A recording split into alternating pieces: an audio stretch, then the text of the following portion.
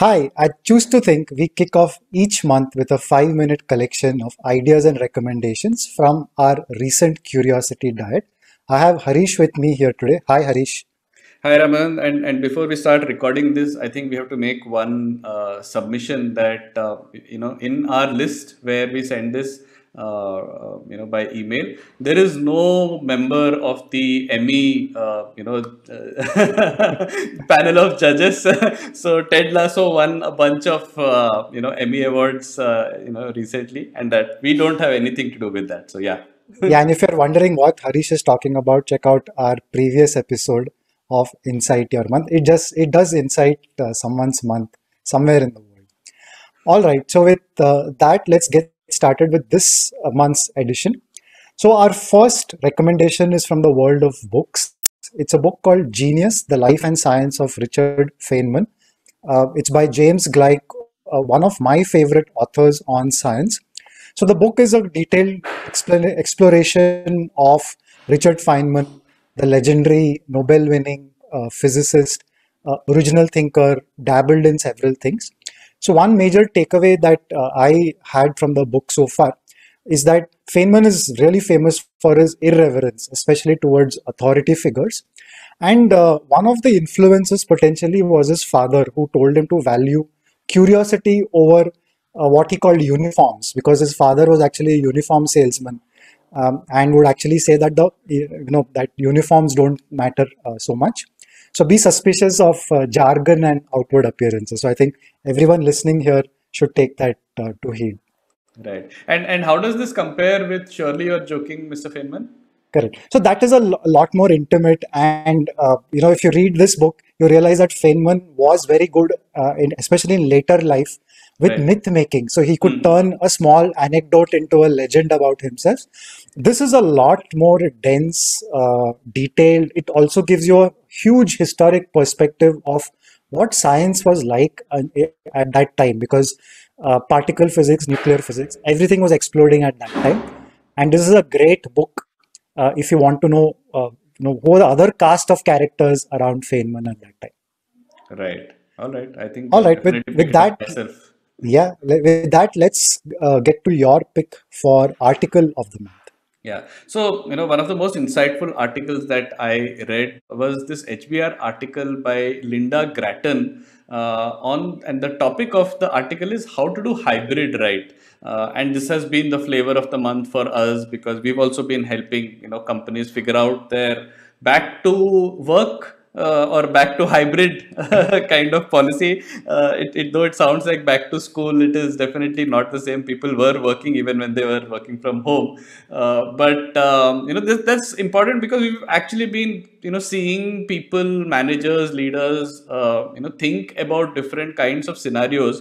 And this article sums it up very nicely about how we should start with people and their sort of human concerns and limitations before thinking of the institutional ones, right? And there are different roles which will require different kinds of work policies. So this I thought was a very detailed and very articulate way of looking at the entire the entire thing that is there around going hybrid and how people should think about it, especially leaders. And I think this in these times it's a great article to pick from.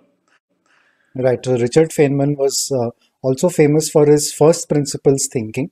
I think a lot of people can use articles like these to sort of reimagine and not just use hybrid as in Bhelpuri, but hybrid as in really designing something wonderful, which is the best of all worlds.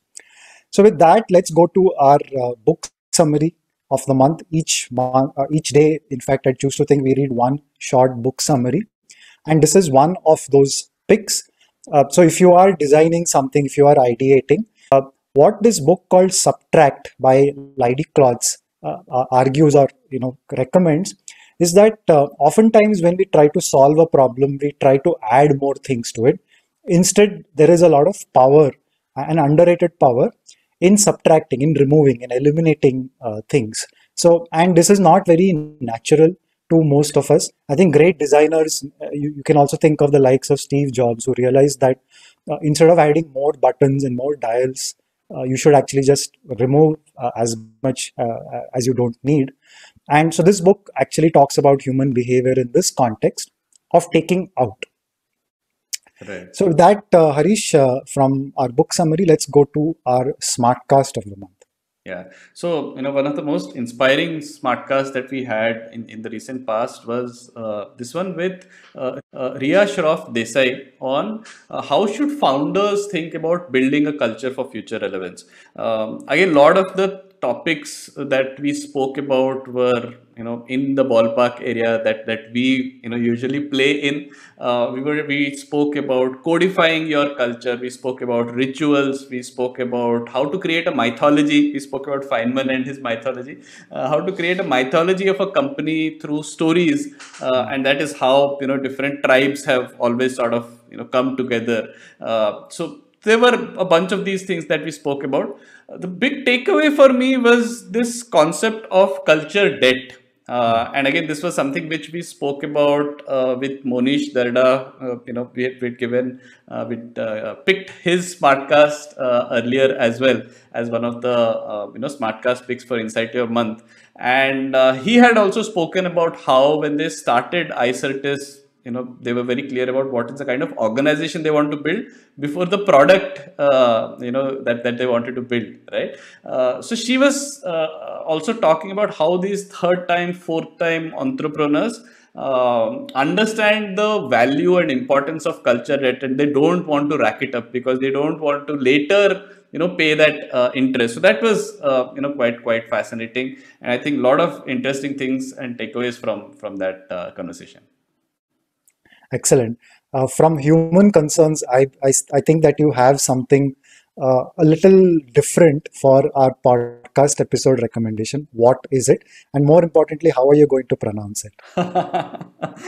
Right. So the podcast pick is an episode from 99% Invisible. So this is a fantastic podcast. This is a guy called Roman Mars who does this show about how designers see things. Which is the 99% of it which is invisible to the eye. We see only 1% and we think this is how it is, and he actually talks about what is the backstory, what are the things working behind the scenes, right? So a lot of interesting episodes. The one that I've picked right now is Axolotl, which is supposed to be the model organism, right? It basically regenerates every part of its body. It's a kind of a salamander, but the interesting part of it is it was, I think, found in Mexico first. When the Europeans went there, they said, wow, this is great. They took some of these organisms back to Europe, and then they realized that this is great for all kinds of biological laboratory work, and it would breed quite well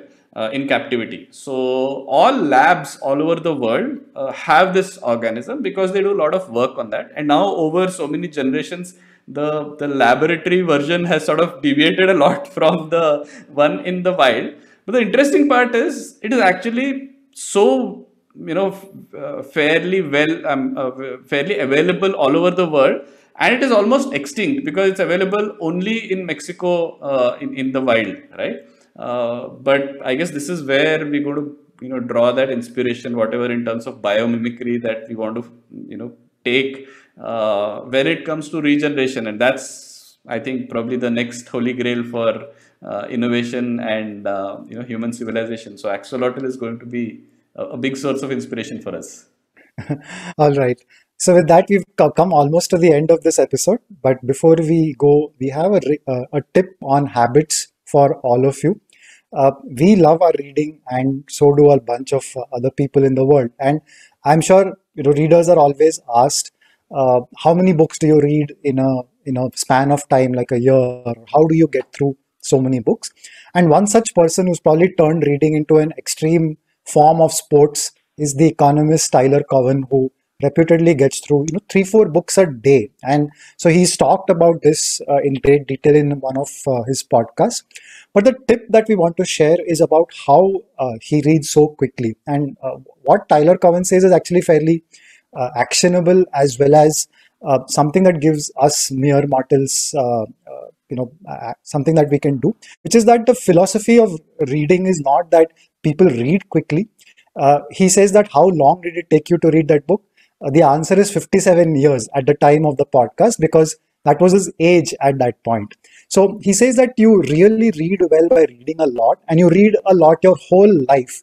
And then at some point you start saying, yeah, I've seen this here, I've seen this there, I don't need to know this now. And you then swiftly start going through these reading material. And that's really the way to read aloud. So there is actually a compounding return to being obsessed with reading throughout your life. So start as early as you can and don't stop. So that's the habit tip from Tyler Cowen, endorsed wholeheartedly by Choose to Think and Choose to Think Compounds. So with that, we will bring this episode to a close. We'll see you next month. Thanks, Harish. Thank you, Ramanand.